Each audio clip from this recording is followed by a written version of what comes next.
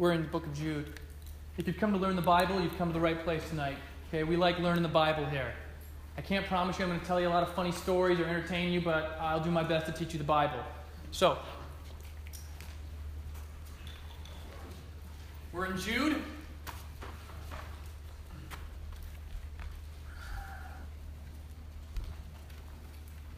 And I know there are new people here, and there's other people here who, like me, have short-term memories. We are going to look at verses 14, 15, and 16 tonight. This is like week 7 of our study through Jude. And so I'll set this up for you for if you're new. I'll get you kind of caught up like what happened last time in Jude. There's a man named Jude. I bet that comes as a big surprise. He's writing this story. He's writing this story sometime between 68 and 70 A.D. Now, this Jude who we're referring to, this is the half-brother of Jesus. And like his other siblings, Jude did not become a believer in Jesus until after Jesus' resurrection. He didn't think he was legit, you might say. So Jude writes this story sometime between 68 and 70 A.D. It's a little story, 25 verses. And of the 25 verses, 19 of them can be found in a parallel form back in 2 Peter, where Peter uses future tense to describe the impending threat of the spiritual pretenders. Jude uses present tense, which leads many to the conclusion, at least so much as Jude functions and serves and operates as a sequel to 2 Peter. Some might say. So Jude is writing this letter to believers. So believers is his audience, and he is calling upon them to contend for the faith that was once for all delivered to the saints, because, he says in verse 4, certain people have crept in unnoticed who long ago were designated for this condemnation. Ungodly people who pervert the grace of our God into sensuality and deny our only Master and Lord Jesus Christ. He is writing this letter to believers because there are people at this community, apparently, that have crept in unnoticed. They say that they're Christians, but how they act is very different than what they claim. They say they're Christians, but they do a lot of things that you scratch your head. You say, I don't think that's very consistent with what the Bible says. And then we learn and find out that these people are justifying their actions.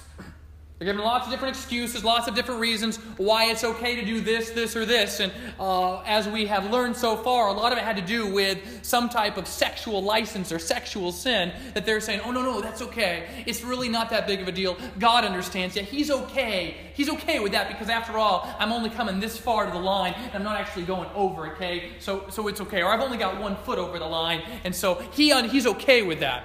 Or whatever the other dumb excuses they come up with. And so he is writing to these believers, and he wants them to let you know, hey, this is happening. He is unmasking, trying to unmask and point out who these people are, because it's not super obvious who they are. They've crept in unnoticed. And therein line sets up for the text today. We'll jump right into verse 14.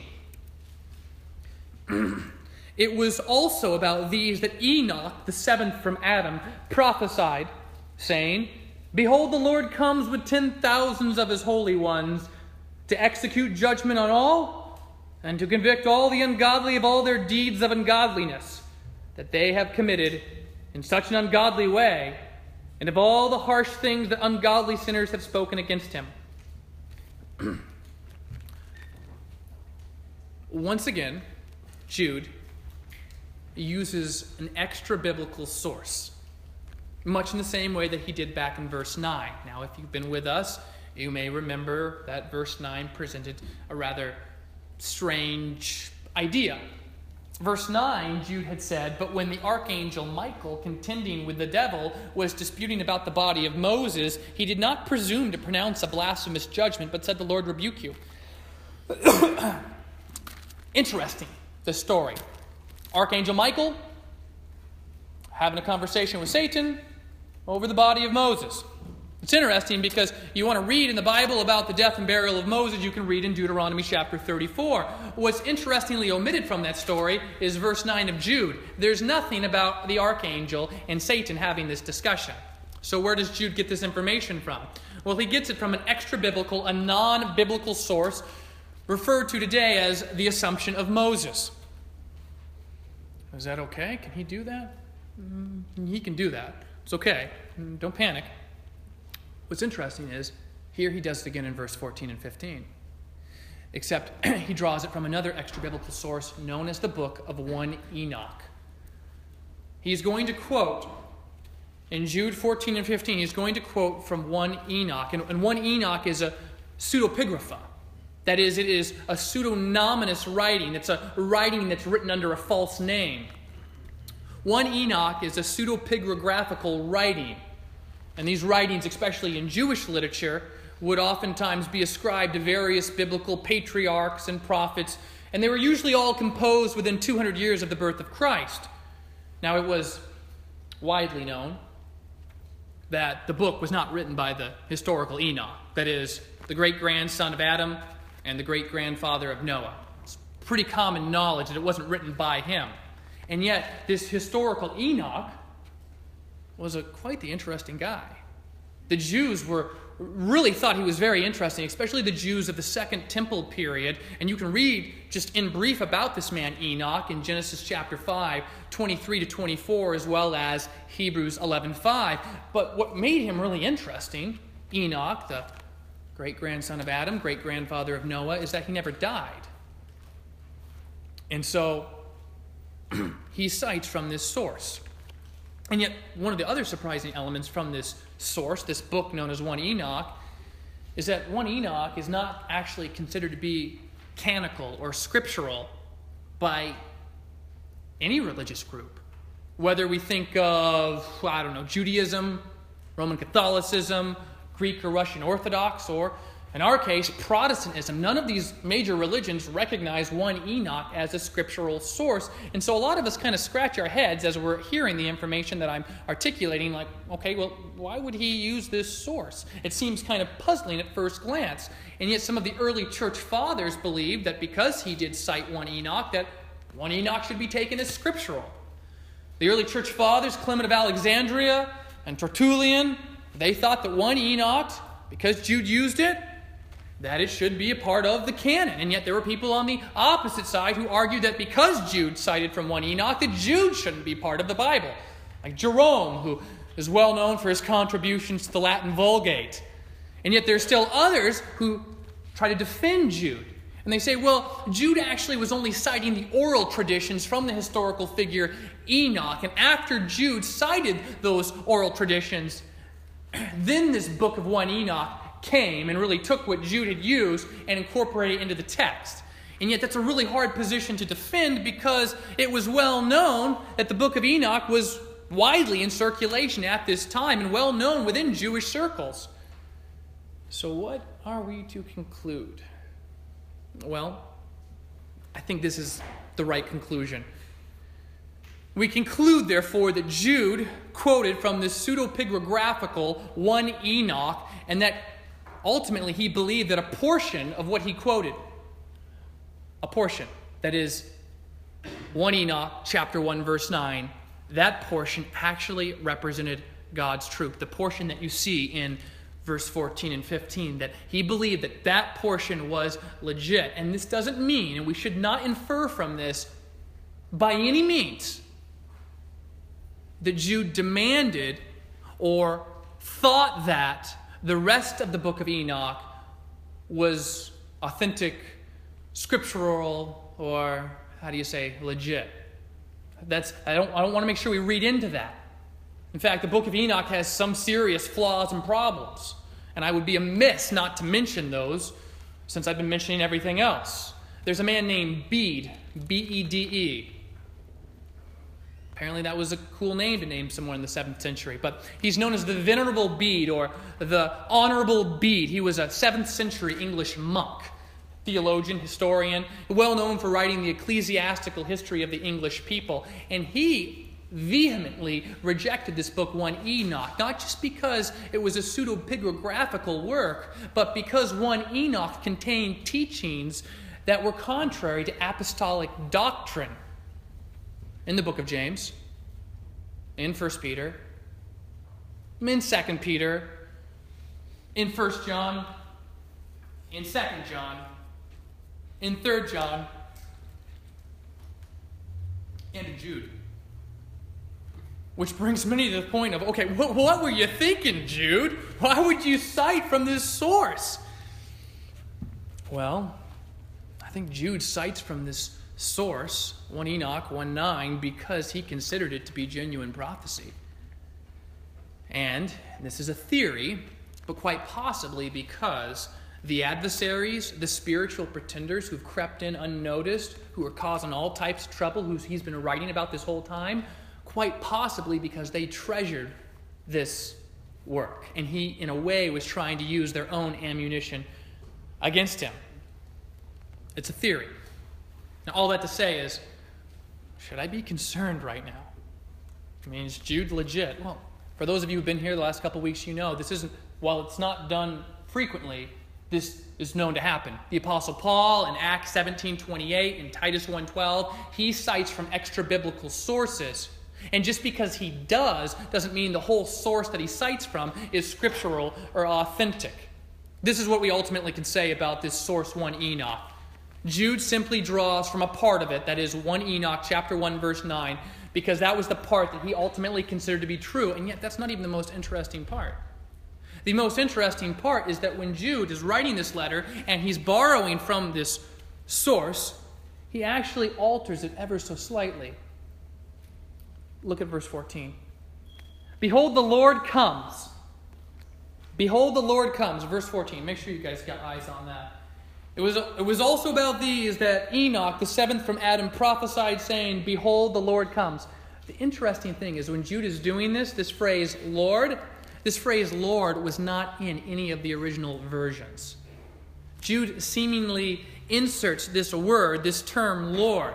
It's not in any of the other versions. And we see this representation of Jude's seemingly Christological interpretation of the judgment that Enoch pronounces upon them. He is speaking of the second coming of Christ. And the holy ones of which will accompany him are ultimately his angels coming. Now, people come for different reasons, sometimes good reasons, sometimes bad reasons. This is a bad reason. It's bad because in verse 15 it says he's coming. The Lord is coming with 10,000s of his holy ones to do something, to execute judgment. To execute judgment on all and to convict all. The word convict in the original language, it means to expose, to rebuke, to prove guilty, and it includes showing someone their error. A lot of people that I get a chance to talk to or witness to, when it comes to issues of sin, oftentimes the answer is, well, I'm a pretty good person. Or they tend to justify their actions, much like the spiritual pretenders who we've been discussing up to this point. When people come and talk to them, they've got a reason, they've got an explanation for why it's okay that they're doing this thing or that thing that Scripture clearly forbids doing. It says he's going to come and convict. He's literally going to come and prove them guilty, to show them their error when he returns. He is coming to execute judgment on all and to convict all the ungodly of all their deeds of ungodliness that they have committed in such an ungodly way, and of all the harsh things that the ungodly sinners have spoken against him. So there's two things, and I'm not sure if you see it, but I'll make sure it's clear, that's going on. He's going to convict all the ungodly of all their... Can you say that word? Ooh, that was so loud. My ears are ringing. We'll try it one more time. He's going to come to convict all the ungodly of all their... ungodliness. Right. Or in the English Standard Version, of all their deeds of ungodliness. And then we go on and he says, we skip down, and he says, ungodliness that they have committed in such an ungodly way, and of all the what things? Harsh things that ungodly sinners have spoken. So there's two things here. Deeds, all their deeds, and the things spoken against them.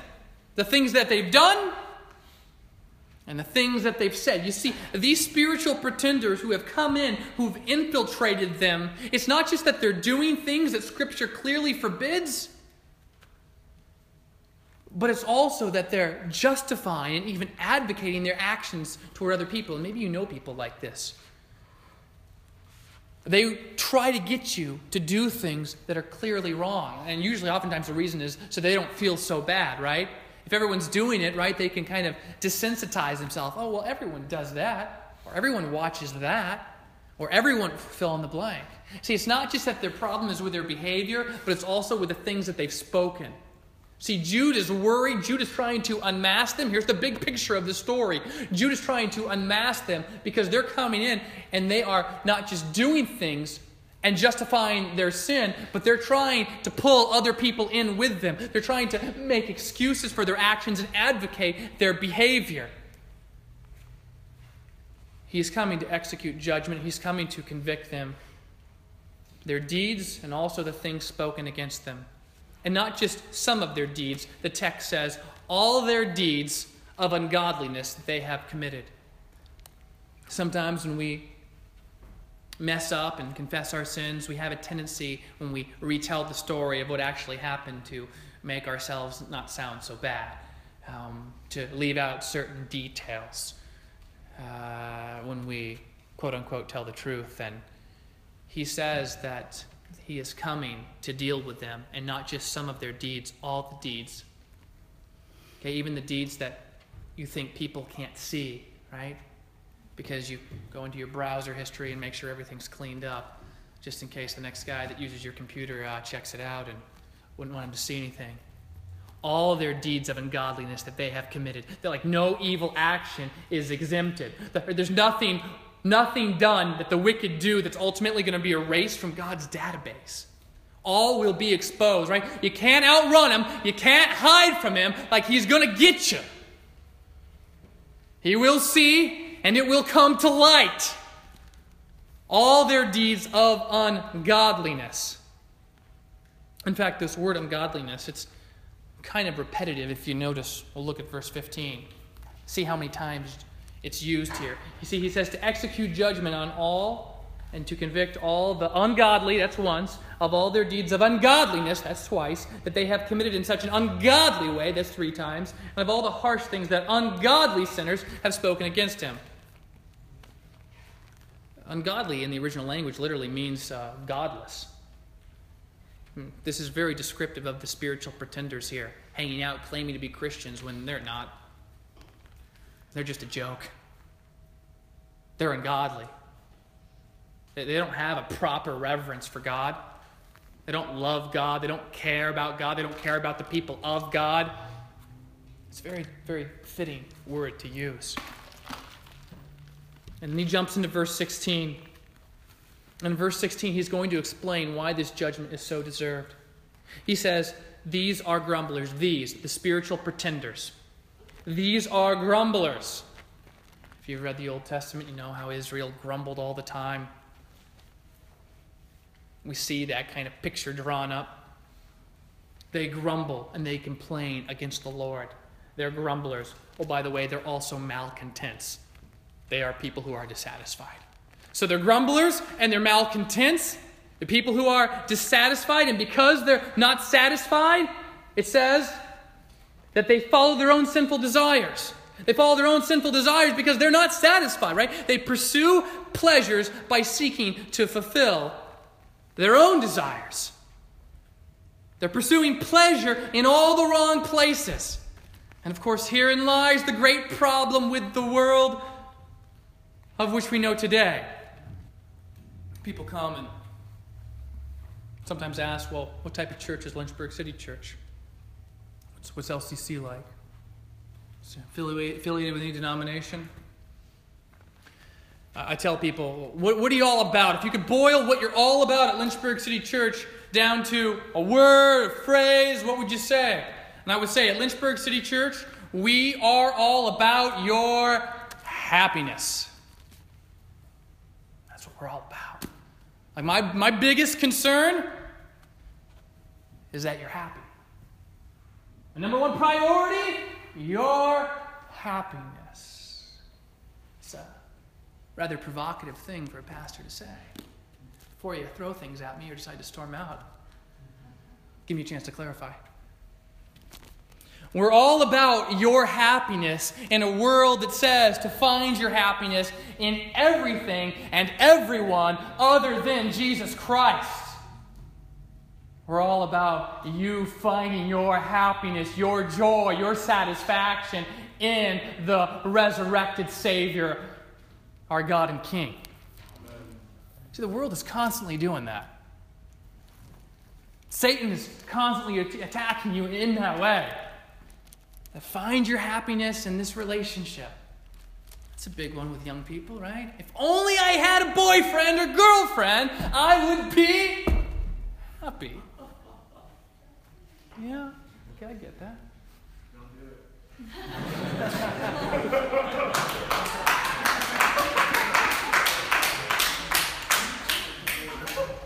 If only I had this job or made this amount of money, or made this amount of money after I make that amount much of money, if only I get that amount, and then get to that amount, and if only I have this house or this car, until the newer version comes. Only I get this one or this one. C.S. Lewis has a great quote. I have this on my Instagram. It's a little picture, too, to go with it for you visual people. But it says this, and I quote, "Human history is the long, terrible story of man trying to find something other than God which will make him happy."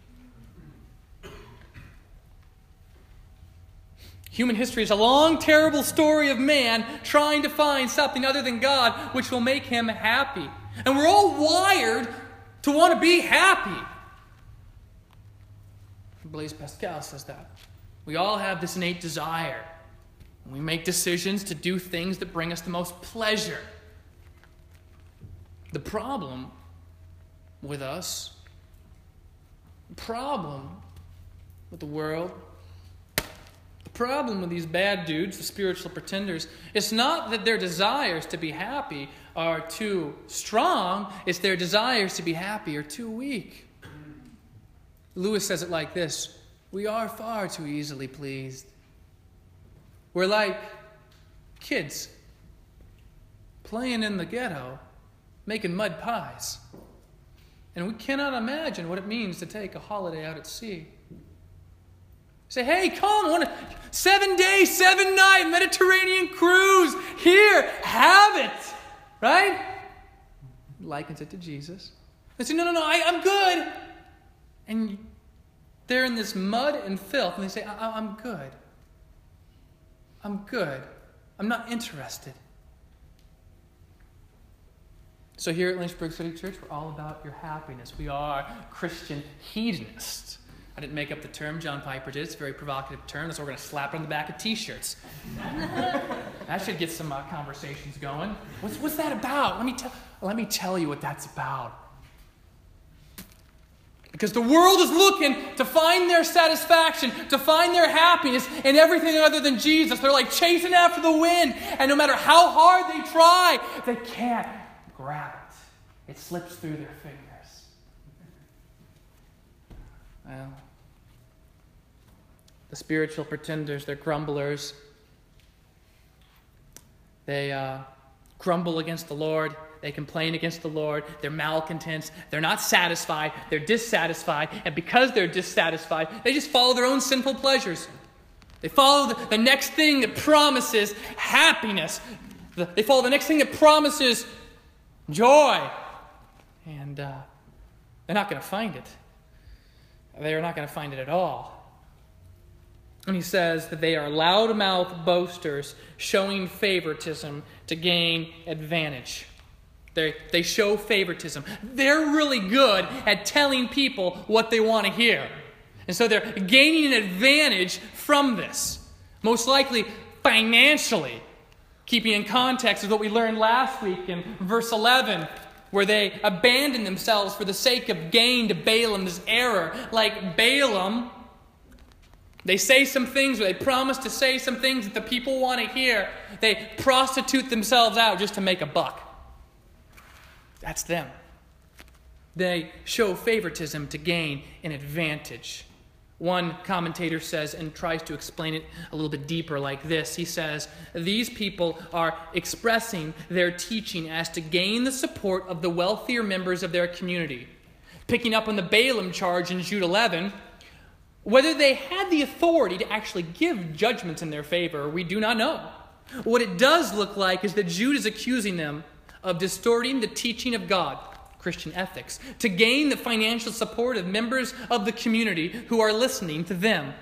Thus, what the final charge here underlines is that in Jude's eyes, one of the reasons for some of their teaching is financial gain.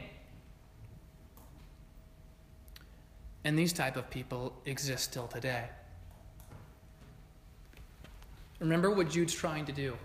Writing this letter, calling upon the believers, calling them, beating the drums, calling them to war, that they might be willing to contend for the faith that was once for all delivered to the saints. Why? Because certain people have crept in unnoticed who long ago were designated for this condemnation. Ungodly people who pervert the grace of our God into sensuality and deny our only Master and Lord, Jesus Christ. He wants to unmask them so they're not misled, so they don't go along with them.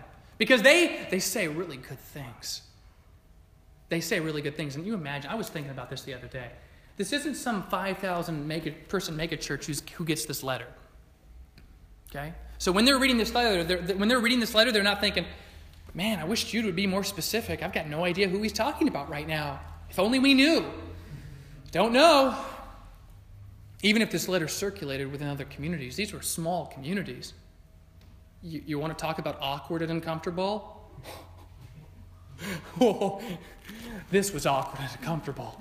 Like they're reading this, and I imagine as they're reading this, they're like,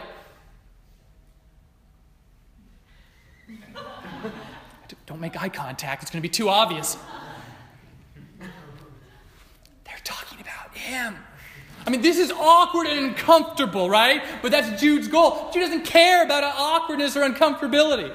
Neither do I, for that matter. But he's trying to unmask them. He wants them to know who these bad guys are, who these spiritual phonies and pretenders and fakers are, because they're dangerous. That's why he's writing the letter in the first place. And it happens today. And this is a call to spiritual discernment. I said it last week. Listen, I love Lifeway. But sometimes our criteria of spiritual discernment is, well, I'll only make sure I buy books from Lifeway. That's a terrible level of criteria. There's demonic things in that store. There are. And I don't just mean Christian literature. Okay, I would say music and movies and books. And we need to be mindful of it.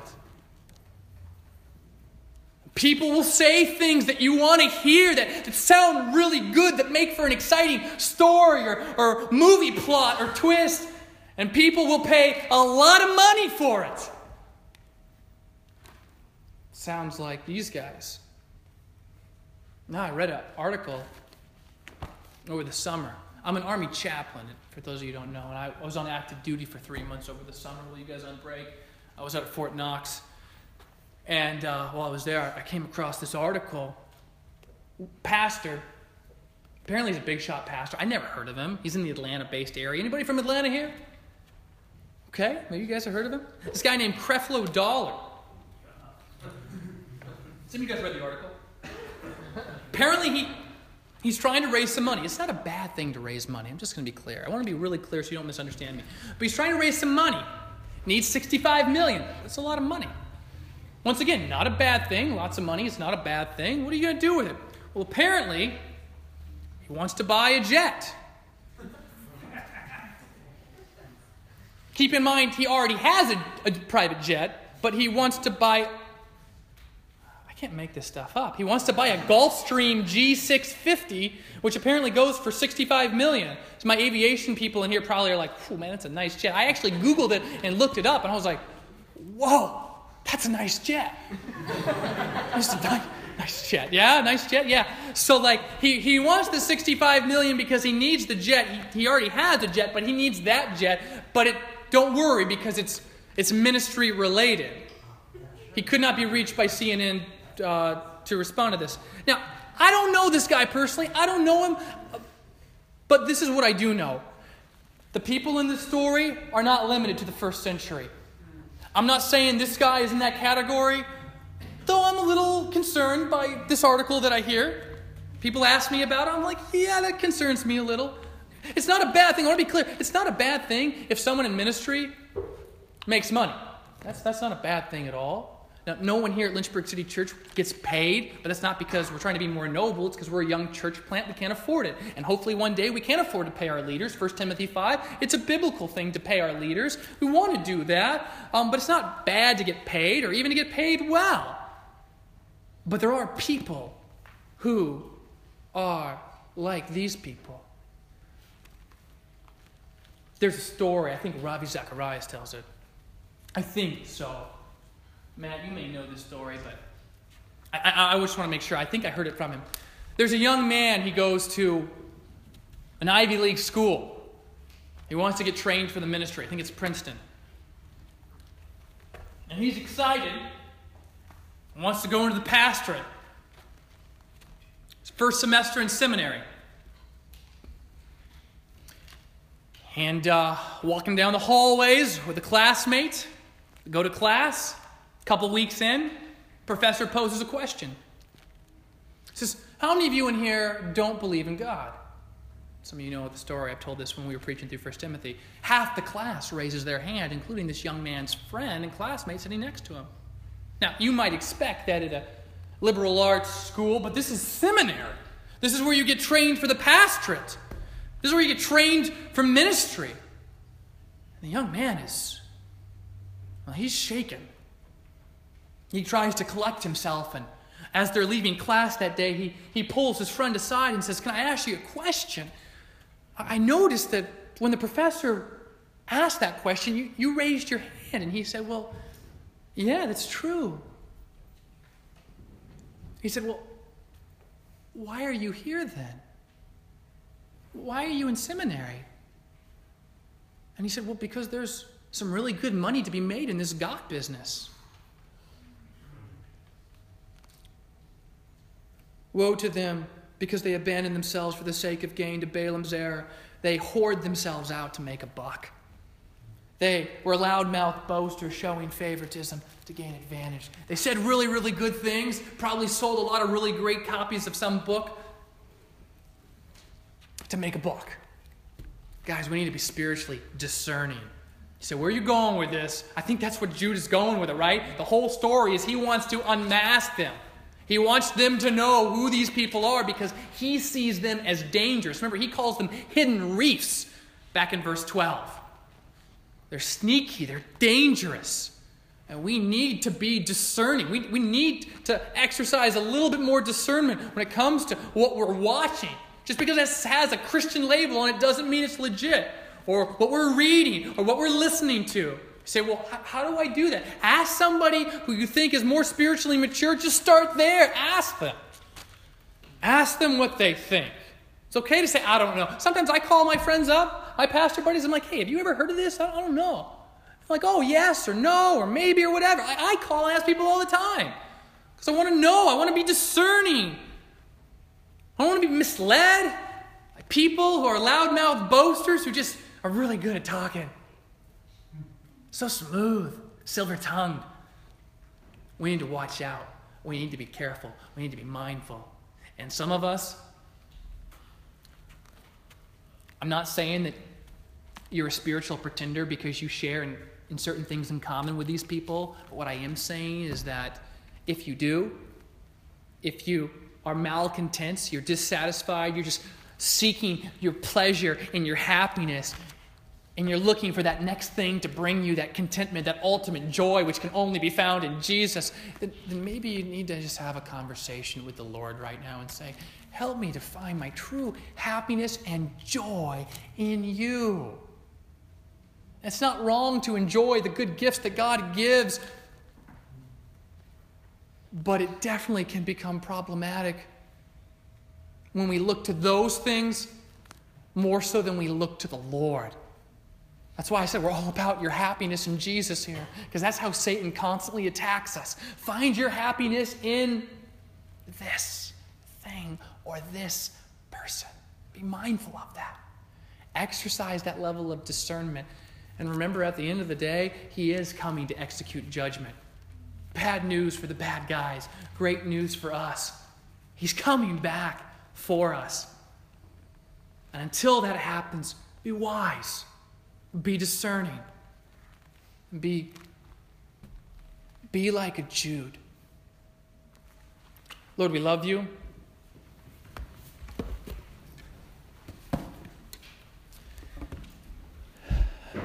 And I pray that you would make us like your servant Jude, that we would be wise, that we would be discerning, that we would not be like the spiritual pretenders who are constantly complaining and grumbling against you, that we would not be disinterested or discontent in you,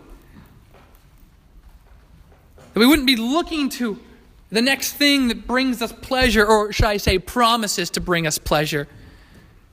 That we would truly see you as more beautiful and more breathtaking than anything else. That we wouldn't just look at you and see facts about you, but that we would see the beauty of those facts. And we are excited, God, that you are coming back. That is good news.